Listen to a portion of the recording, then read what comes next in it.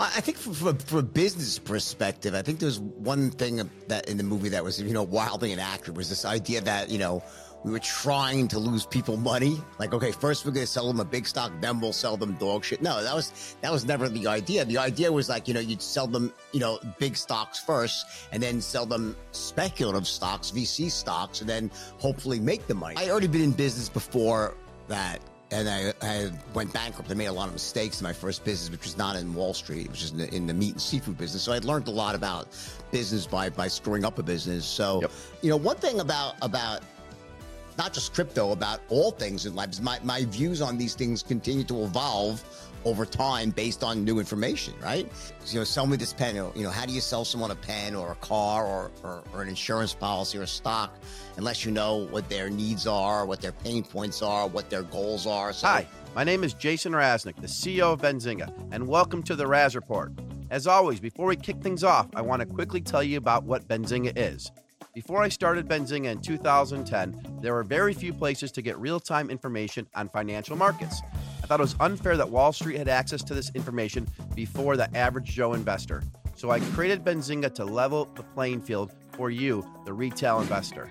Benzinga is for the people and by the people. Now, let's dive into the show. All right, excited to have FinTech Power Hour, powerhouse himself, Jordan Belfort, for half an hour to ask questions, learn what he's doing in crypto, and just all the things. Hopefully I'll ask him different things that someone else, hasn't asked, since you see Jordan a lot and he's pretty well followed and pretty famous. So Jordan, thank you for coming on.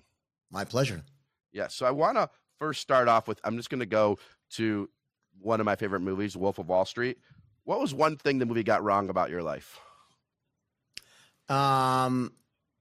I think from a business perspective, I think there's one thing that in the movie that was, wildly inaccurate was this idea that, we were trying to lose people money. I mean, like, it's kind of like preposterous. Like, you would never try to lose a client money, or like, okay, first we're going to sell them a big stock, then we'll sell them dog shit. No, that was never the idea. The idea was like, you'd sell them, big stocks first and then sell them speculative stocks, VC stocks, and then hopefully make the money. For example, like on a Steve Madden shoes, which worked really well. We made more money on that deal than every other deal combined. So you make a lot, the firm itself, the brokers all make a heck of a lot more money when you make your clients money. And when you lose your clients money, you have to find new clients. So the idea that was the intent is preposterous. I understand why Scorsese did it, because it's easy to understand that he was saying there's a fraud going on. There's something wrong. And that was the easiest way to explain that there's something wrong happening. Well, in reality, what was wrong was very esoteric and on, stock manipulation, front running, things that are not very exciting to watch on the silver screen. So I understood his motivations. It's fine, but that was, kind of just wildly inaccurate. You would never try to do that as a broker. And I think that, I'm not a big fan of stock brokers per se, but they don't actively want to lose you money. It's just very difficult to make people money by trading. Yeah, so what you guys needed to find was new deal flow to go after that you can sell that deal flow. And the hard part was finding those new good companies or tellies of the world, right? Is that, and so, okay. Yeah. Yeah. And then, so what was one thing that gets right about your life, the movie? Well, I mean, the wildness, the drug addiction, the camaraderie, how fun it was, because it was fun. There's no denying. It was a different time, different rules of engagement back in the 90s and the late 80s than there are today. And we didn't have we're all stuck with this little terrible thing called the smartphone that everything you do gets videoed. So the world was a safer place back then. So it was really fun. And we had a brilliant time. It was like, they used to call it broker Disneyland. I think they captured that really, really well. Yeah, I mean, these phones are great for some things, but they've ruined a lot. They've ruined absolutely. a lot. Yeah. Instagram, it's ruined a lot. Like, it's just, there's a lot of stuff. It's ruined. Who was the cop that would call you and what's his name? The guy in New York. He used to be the, Bo Dietl. Bo Dietl. I sat right when the movie came out. I was in Miami. We had dinner right next to him. It was like the first week the movie came out, so people didn't really know him. But I saw the movie the day it came out in the theater. It was pretty funny. He was pretty excited to be in there. Did he play himself? Was he involved? In the whole thing? Yeah, absolutely. Yeah, he was my head of security, and I had bodyguards at my house, and he was organizing all that, and his scenes are very accurate, by the way, very accurate. They are okay, and then.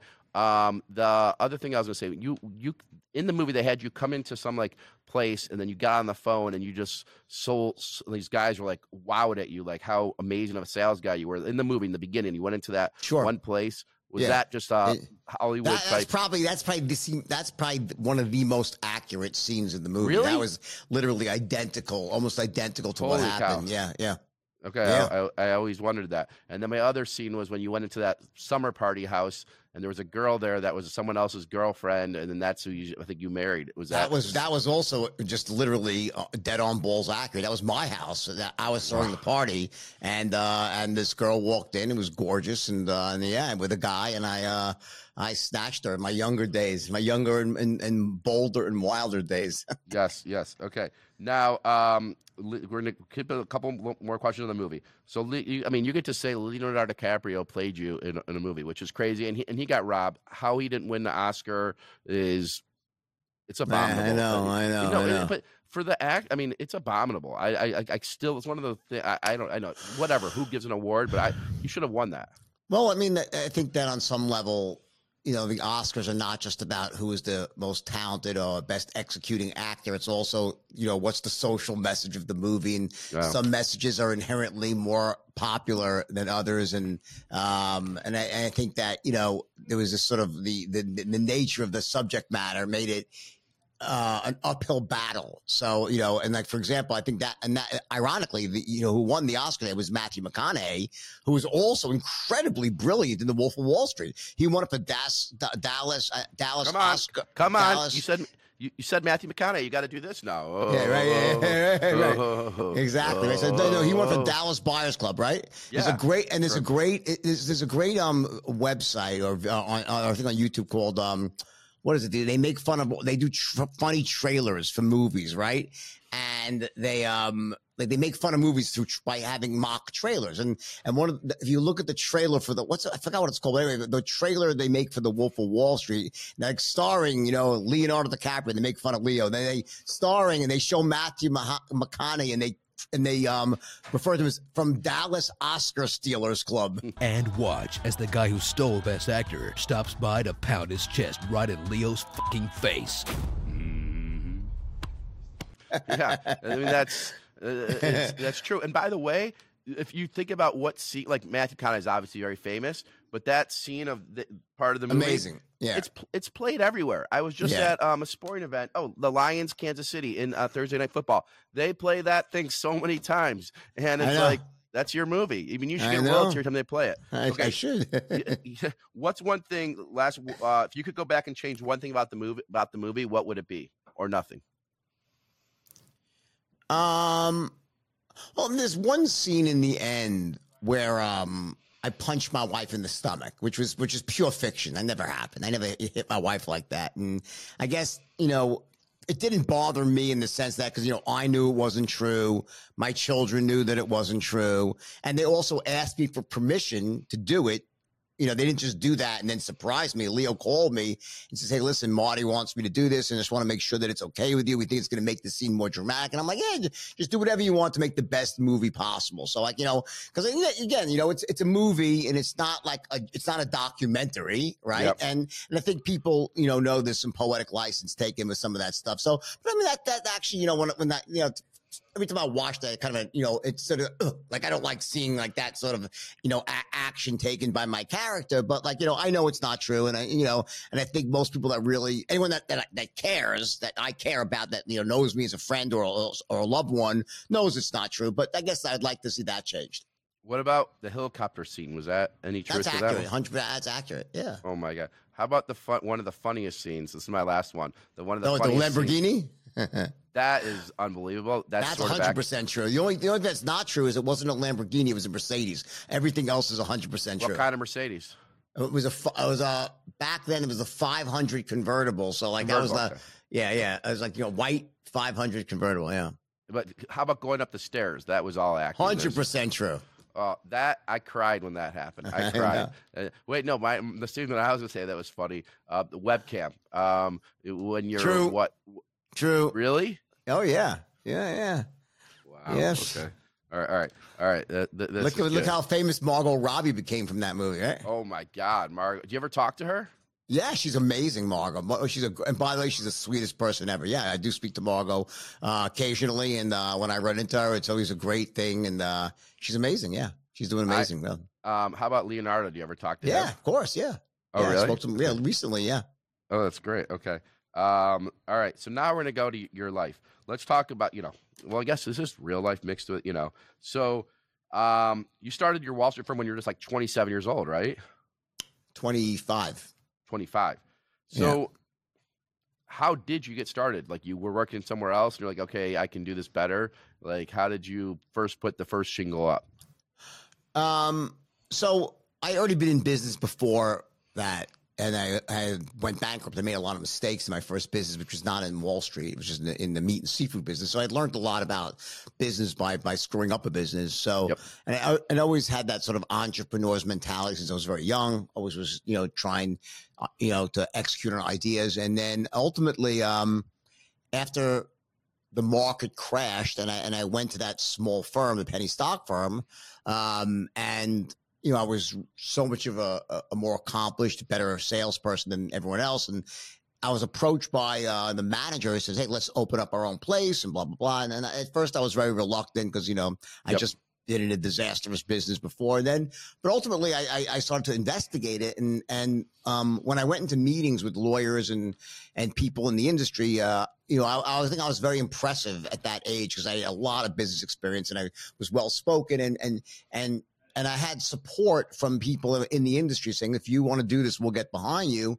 And ultimately I took I think was probably the most logical path to get in was I started off as a franchised operation. Like it was called an Office of Supervisory Jurisdiction, OSJ, from another firm, very small firm. So that allowed me to sort of leapfrog into the business without having to do all the back office stuff from scratch, get licensed with the NASD from scratch. I was able to sort of get in under the umbrella of a very small firm, but then very quickly from there, and I also got very lucky with attracting some incredible talent.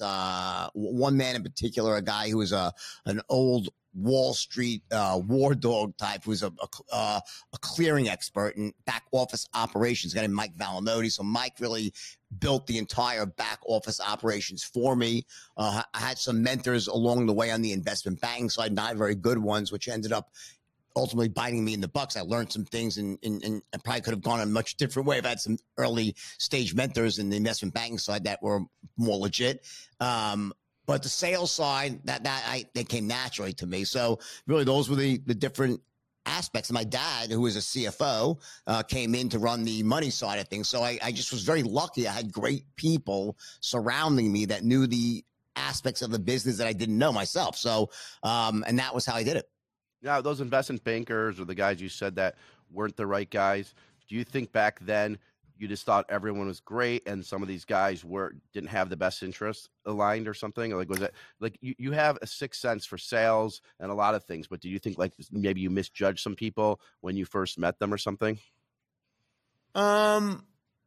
It's not that I misjudged them. I think I correctly judged them, but I had my barometer of what is good and bad was probably a bit off at that point. As a young guy, I wanted to make money quickly, and they were honest in the sense that they were honest with me, most of them, but they were doing things in a way that were somewhat dishonest. Now, that being said, Wall Street's a fucked up place. I mean, like, if you go to, there's no greater, a criminal enterprise than Goldman Sachs. I mean, frankly speaking, there's no great crime out there that they're not behind. Now, they also do a lot of good things as well. And I think that, when you get that big and you're, part of the establishment, you get away with murder, basically. And we saw that happen in grand form in 2008, where you suddenly, and I was saying it all along, and I wasn't the only one saying it, but then you watched how they basically sold out the entire country, but, to make a profit with the, instituting, policies and loopholes and things that allowed the financial crisis to come about, and with mortgages and whatnot. So it wasn't just that, I was doing things wrong. Wall Street is a very corrupt place. It really is. It's a necessary place that does good things as well. And I think that's why there's so much anger. And, moving on to crypto, I think one of the reasons why people were looking to embrace crypto is like, oh, it's going to be better without Wall Street, without, Wall Street's so corrupt. And well, it turned out, crypto is even more corrupt than Wall Street, at least most of it, right? So, I think the common denominator is human beings are involved. So by the way, you don't notice I was the chair of the UCC, whatever credit committee for Voyager from the bankruptcy. I was one of the larger creditors. Didn't turn out as bad as it could have, but it turned out very, very bad. And I just invested in USDC. And what it was is people are just putting money in, and then they were lending the money out. And when I thought the USDC guy said, oh, we're just, we're disrupting the banks, we're giving mortgage, credit card interest, I ended up losing a nice 7 digits on Voyager. And I was on this USDC, most unrewarding job ever. I and that was, crypto. Well, again, the common denominator in that is human beings. And whenever you have human beings involved in stuff, there's going to be fraud. There's going to be good things happening as well. And in the absence of extreme regulation, it's going to be worse, not better. You need regulation for these things, because it's just, without regulation, people run amok. And even with regulation, people run amok. But at least there's some semblance of law and order, Yeah, I thought it was like a risk-free. And my brother, who's the older lawyer, smarter and more conservative, he's like, Jason, you're getting 9% return when rates are 0.5. This is too good to be true. So luckily I sold some of it, but that's what I didn't, So when you started, how'd you get your first few clients? Like how'd you go about that? Cold calling. Yeah, on the phone, cold calling. You did list of America's wealthiest, investors, and you just call them on the phone, and you go through massive amounts of numbers to get people that are interested, and then you call them back and sell them on a stock, and that's how it starts. Yeah, good old fashioned brute force cold calling. Like, you're very famous for how to selling. Like, how would you sell this pen to me? You're very famous for that, right? Like, everyone knows that line. Like, what's the trick in that, or how do you Well, I mean, the trick to that is really the idea is that it's about asking questions versus trying to sell someone a pen or anything else. So, sell me this pen. How do you sell someone a pen or a car or an insurance policy or a stock, unless you know what their needs are, what their pain points are, what their goals are. So, the first thing you want to do as a salesperson is not try to sell something, but to ask questions to identify their needs, their values, their pain points. And then from there, you can move in and try to resolve those things elegantly through a sales pitch. But without the first part happening, you're flying blind, and you're like, it's also disingenuous, because you need to know what someone's needs are before you attempt to fill them. Yep, absolutely. Okay. Now, going to this, and Stratton Oakmont took a lot of companies public, including Steve Madden. Did you just love the energy of taking companies public and be involved in that process?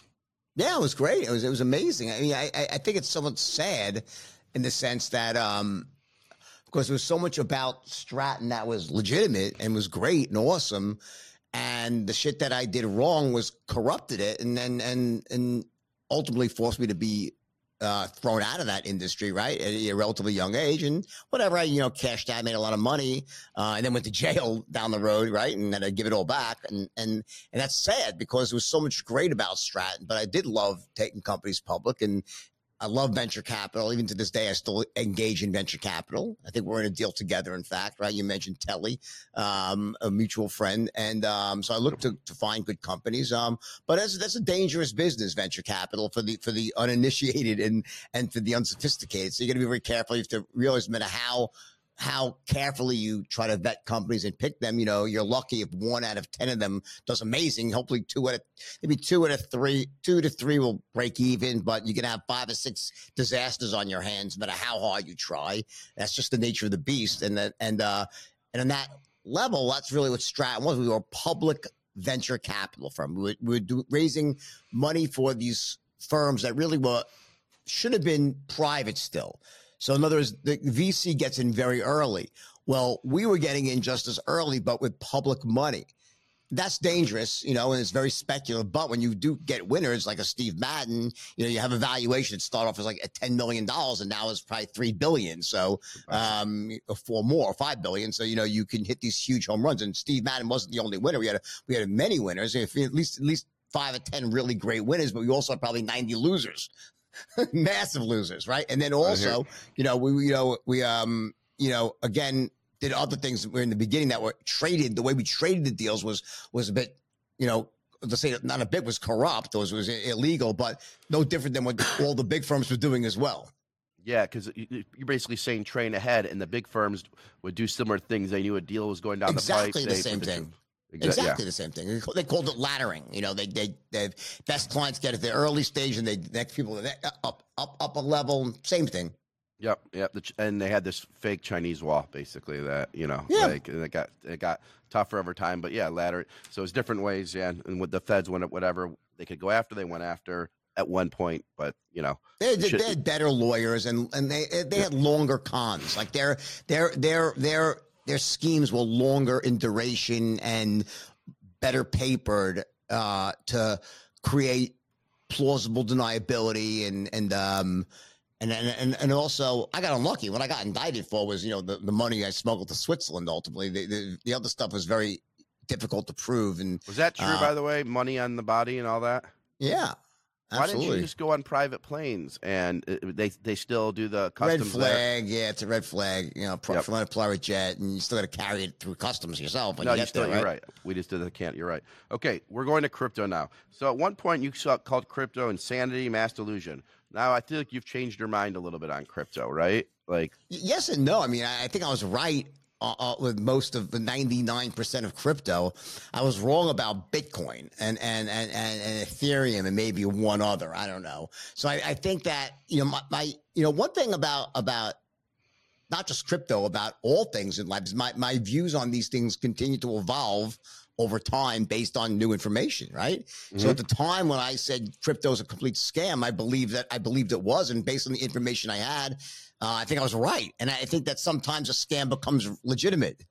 Like it happens often where the lie becomes the truth. I think Bitcoin is a perfect example of the lie becoming the truth, where in the early days, I wouldn't say it was a scam, but it was controlled by a few. It was very not decentralized. It was being propped up and pumped up. And I was right. When I say Bitcoin was a scam, it was 19 or 20,000 and it crashed out to 2,000. Because at that time, that run-up was completely bolstered by fraud and inside dealing and wash trading, and it was very, very much of a concentrated, non-institutional run.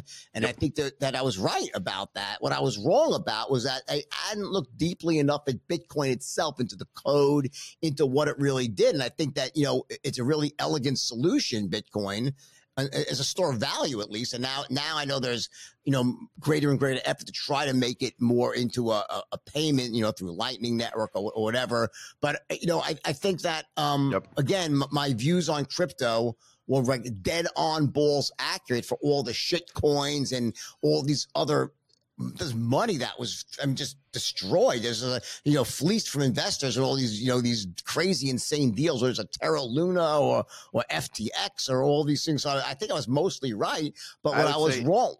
Yeah, what I was wrong about was Bitcoin itself, though, and I think Michael Saylor really gets it right in this regard. Is that Bitcoin is a really elegant thing. It is. Yeah, I remember watching interviews of you and you saying these NFTs, all these guys selling these things, they're gonna get their asses handed to them. I never sold I never, for example, I was offered, as you can imagine, many times to do Wolf NFTs, right? And I could have made a quick $20-30 million off that, but I never did. I went very close to trying to, I would investigate it. I would get close to doing it. But then every time I got to the end zone, I'd be like, I just don't see how this is not going to be a fucking disaster in the end. Yeah. It didn't see a legitimate use case. So, how would it maintain its value? And I saw other people, some very well-respected people who made like $50, $100 million, they lost their clients all their money. I don't understand how they got away with it. Maybe they didn't. The wheels of justice grind slowly sometimes, but I know some people that sold massive tens of millions of dollars of NFTs, and they just evaporated in value. They're worthless now, and they're still acting as if everything and they've been it's been accepted that they did this. I don't get that. So yeah, I don't know if what's going to happen there. I mean, who knows? Wheels of justice takes time, you know. Okay, yeah. And Kathy Wood is a big believer in Bitcoin. I had her on the show last week. She says, or 2 weeks ago, she thinks Bitcoin will hit $1 million a share, $1 million things. So who's to say? I mean, listen, I'm long a lot of Bitcoin, and everything I'm long for the very long term. I don't think it makes sense to try to trade Bitcoin as a non-professional investor. And I think that if you want to buy some Bitcoin as part of your overall portfolio, I think it's a good thing to do as a small percentage of an overall portfolio. Got it. Okay. Now, tell me about this pet themed crypto project that you're involved with. No, I'm not even involved in. So that's a perfect example of where great. I got involved in it, and I didn't make any money on it. I didn't take any fees from it, and I thought it was a cool idea because I have dogs I love, but it was nonsense. Is this Podico? Is that what they're talking about here? Yeah, Podico. Yeah, I know. Yeah, they gave me tokens. I never sold one. I put a little money in. I lost every dollar I put into it. And no, but it's again like everything else. All these ideas that seem like they made sense back in the day. So I say even my own views continue to evolve. Like I lost a lot of money in these coins myself. I did trying to invest and get involved in deals. Sometimes I bought them in the open market. Sometimes I was early stage, but I never sold anything. I'm always a very long-term player and stuff, right? And I never made a penny in crypto. But I would think people would want to give you their NFT or their project because then they would want you to promote it, or they would think if they gave it to you. Yeah, they did, but I never did that. I didn't do that though. I never engaged in that. So those projects you're not a big fan of. What about? So you like Bitcoin? I like Bitcoin. Do you prefer Bitcoin or Ethereum? So I think I have to say Bitcoin, but mostly because I think Ethereum potentially, has, all these use cases, right? But that being said, I still don't know what those use cases are. And I think that Bitcoin has really established itself right now, at least as we see from all of these rush to make, from the bigger institutions to create ETFs. And there's been a lot of institutional, sponsorship coming in. And I think it's a great leading indicator for Bitcoin, far less so for Ethereum yet. I definitely think Ethereum is legitimate. I don't think Ethereum is a scam. I think it's very decentralized. But again, I don't know. I'm long Ethereum as well. I have Ethereum as well. Those are the only two positions I maintain are Bitcoin and Ethereum. And I have less Ethereum than I have Bitcoin. But I still am not quite sure of precisely what problem it's going to solve. And that's what you're looking for. And then, yeah. And so, us being Benzinga, we're financial news media. We have this digital asset day. I mean, it's crazy what BlackRock's doing with Bitcoin and getting involved. And once BlackRock starts coming in, you're going to see more institutions. And hopefully that since Bitcoin only has 20,000 coins, hopefully, maybe the price goes up over time. But so far, it's just been stagnant for right now. But maybe that changes in the next. Yeah, listen, my belief is that Bitcoin is going to go higher over the long term. Okay. But that's just my opinion. It's my belief. I'm not certain of that. Do smart guys own Bitcoin? Do smart some do and some don't. Some hate it, some love it. Okay. Some hate it. I have some friends that are very smart that absolutely hate it. For example, Ilya Posen, right, from Telly, absolutely despises it in every single way. Hates it. Would never touch it with a 10-foot pole. Anything crypto related. What about Shervin? Shervin's probably somewhere. I'm not sure. Probably more in the middle. I don't know. I really can't. I can't answer that. But it's a good question. I never asked him. I should ask him. But I have other friends that are very, very smart that own Bitcoin. But I think at this point, almost everyone is unanimously of the thought that all this other nonsense with crypto is just complete nonsense and a scam, and it's all bullshit. Okay, so we took questions from the audience that who follow Benzinga. So they want to know: do you have any favorite penny stocks? No. Okay. What are ways to tell if a penny stock is garbage or good? Well, I think that by and large, almost all penny stocks are garbage. Okay. That's my opinion. Knowing the penny stock world really well, I think that for the most part, penny stocks are not designed to work. They're designed to enrich the people that issue them. So I just think that the deck is so heavily stacked against investors in the penny stock world, because you're not dealing in a realm where the companies themselves are designed and the market capitalizations are and the market capitalizations are in line with reality. That's not to say that every once in a while a penny stock doesn't become real, because I guess they do, right? But I think what you need to do as an investor is you have to make a distinction between the stock and the company. So there's the stock, right, which is the stock where the price could be 10 cents or $10. You can do a reverse split and make a 10-cent stock $10 if you please, right? So I think this, and the question is what is the company doing? What's the management like? What's their track record? And is the business itself really have any shot of making money? Now, in the United States, mostly the answer to that is no. It's very, very rare that a penny stock becomes real. In other parts of the world, though, for example, like in Australia, they do have a lot of stocks that are specifically priced in pennies in the mining sector, and many of them are real companies. Like they price their stocks in pennies.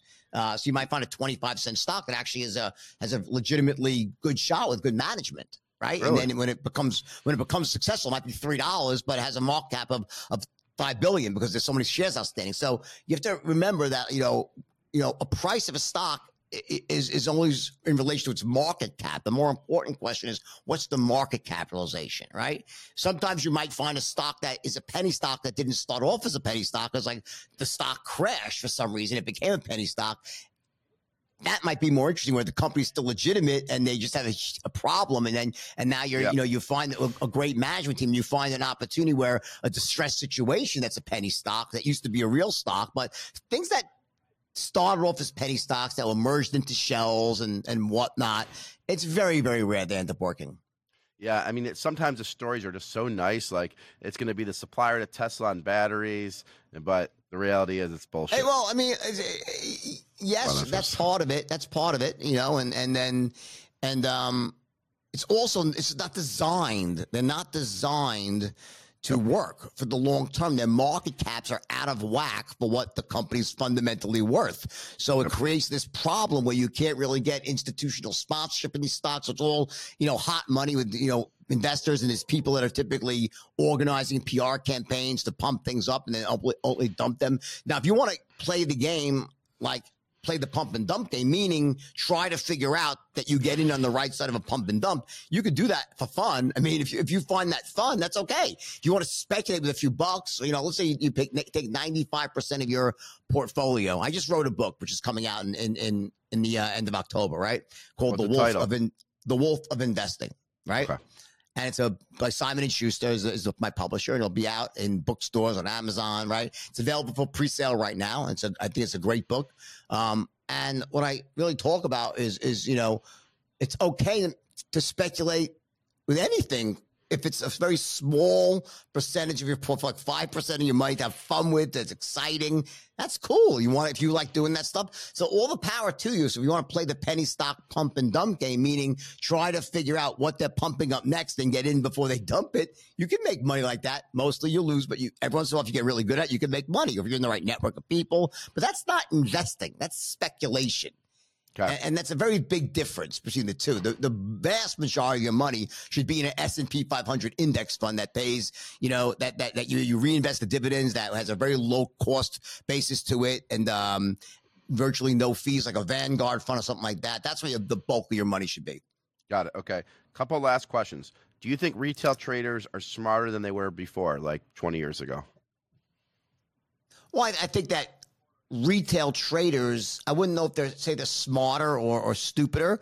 They certainly have better tools and access to information they didn't used to have. So, for example, back in the olden days, or even pre-internet, and especially the modern internet where everything really, all the news is out there, there used to be a significant gap in technology and in news, in that, you know, people that so-called in the know would have access to information and research a lot sooner than the average investor.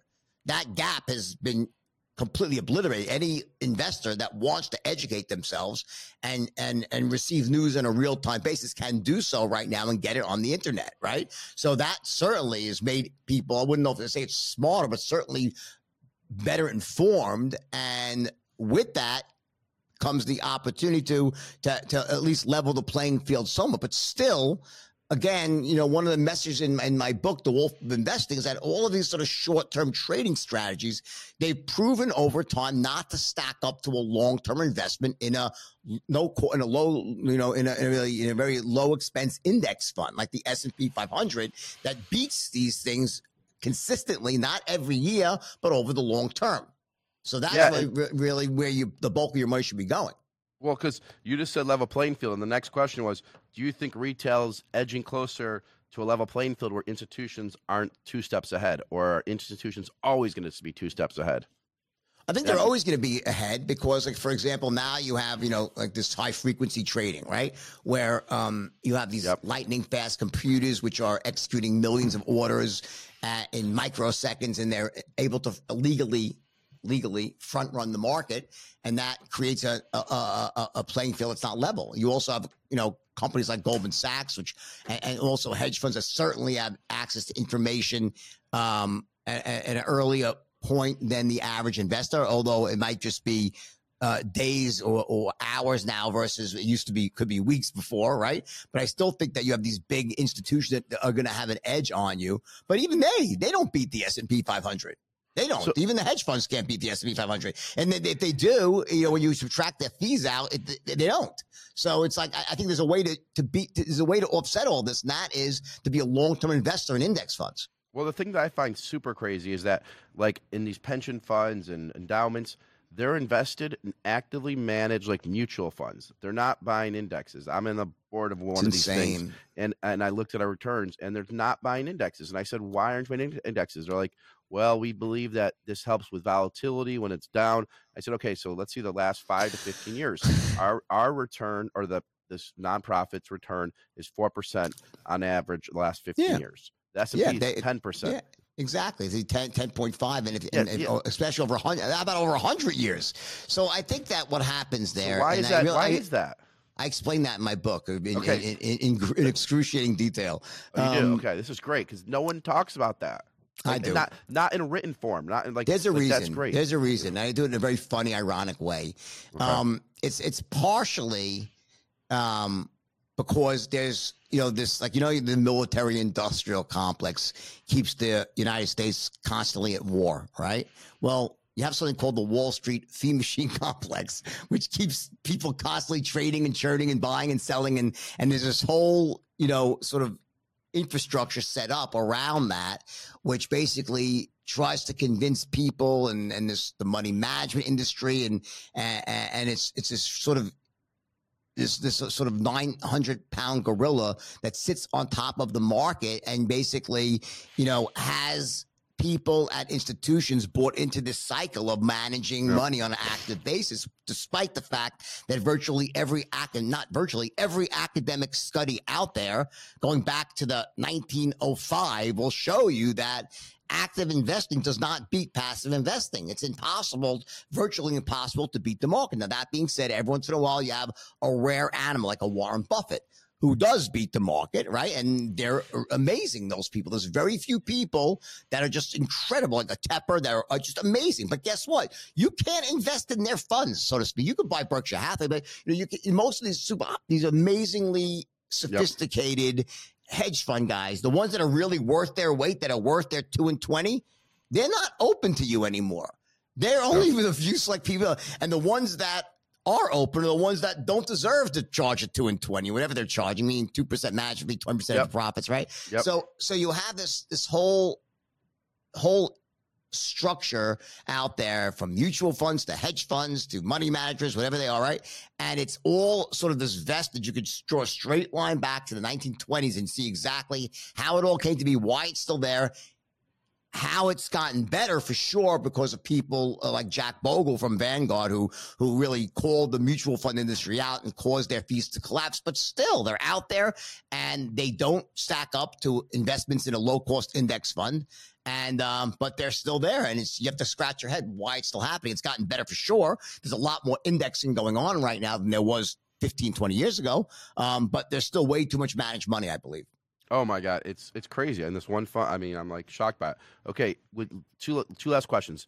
You and Grant Cardone ever make up, or are you guys just? I don't beef with Grant Cardone at all. I think Grant had a bad moment on my podcast, and I think that I wish him nothing but the best. And when I saw him last time, we hugged, and not even a word was said. He's I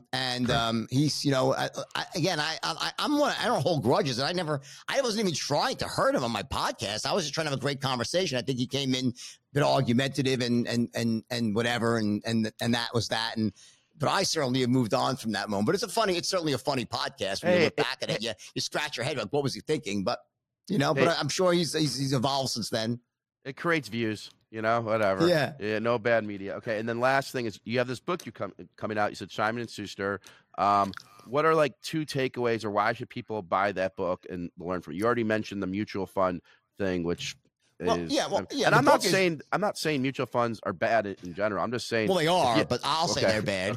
I'll say they're bad in general. I'll say they're worthless. We may have some clients that are mutual funds. I got to be. It's fine. My opinion is they're by and large worthless, and there's a much better way for the average investor to deploy their capital. And I go through that in the book in a very funny, irreverent in a way with a deep history of Wall Street, but I use a lot of stories and really laugh out loud situations to explain everything about how the market works, why it is the way it is, how people are actively trying to fuck you every day of the week, and a very simple solution of how you could beat Wall Street their own game and outperform 95+% of all the top hedge fund managers in the world with a very simple strategy. And I go through that, and I think the book is amazing. It's actually available for pre-sale right now on Amazon and other places. Again, it's The Wolf of Investing, and I think it's going to be a must-read. I hope it's a must-read because I think the book has massive value to every person. Do you think you'll do an audiobook version of it? There is an audiobook. It's just not. It'll be out simultaneously with the release. An audiobook. All right. Did you read it, or was it you? I did. Yeah, I did it. Yeah. How'd you like doing that? I've done 3 already, so it's like not like my first rodeo. So it's fun. Okay. Easy for me. And then where are you right now? Your background's amazing. I first thought it was my house. But where do you got? Are you in Miami Beach. I live on the water in Miami. Yeah. So you must love it there. I do love it. It's a little hot still yet, but I was away most of the summer. I just got home, but it's about to start cooling down now. So we get into the glory days of Miami, like mid-October through probably mid-April or even at the end of April. Last year was pretty cool here till the early May. Yeah. It's amazing. Yeah. Well, thank you, Jordan, for coming on. We appreciate it. Thanks for enlightening us on crypto. He's a believer long-term Bitcoin. He owns Ethereum. Talked about the movie. We talked about a lot of things, and I hopefully brought different angles. And the penny stock stuff, it's very hard to find a penny stock that turns into real money is basically what you're saying today. Yeah. Well, but even if it does, they'll probably convince you to sell before it does. Yeah, that's right. Well, thank you again for coming on. I really appreciate it. You got it.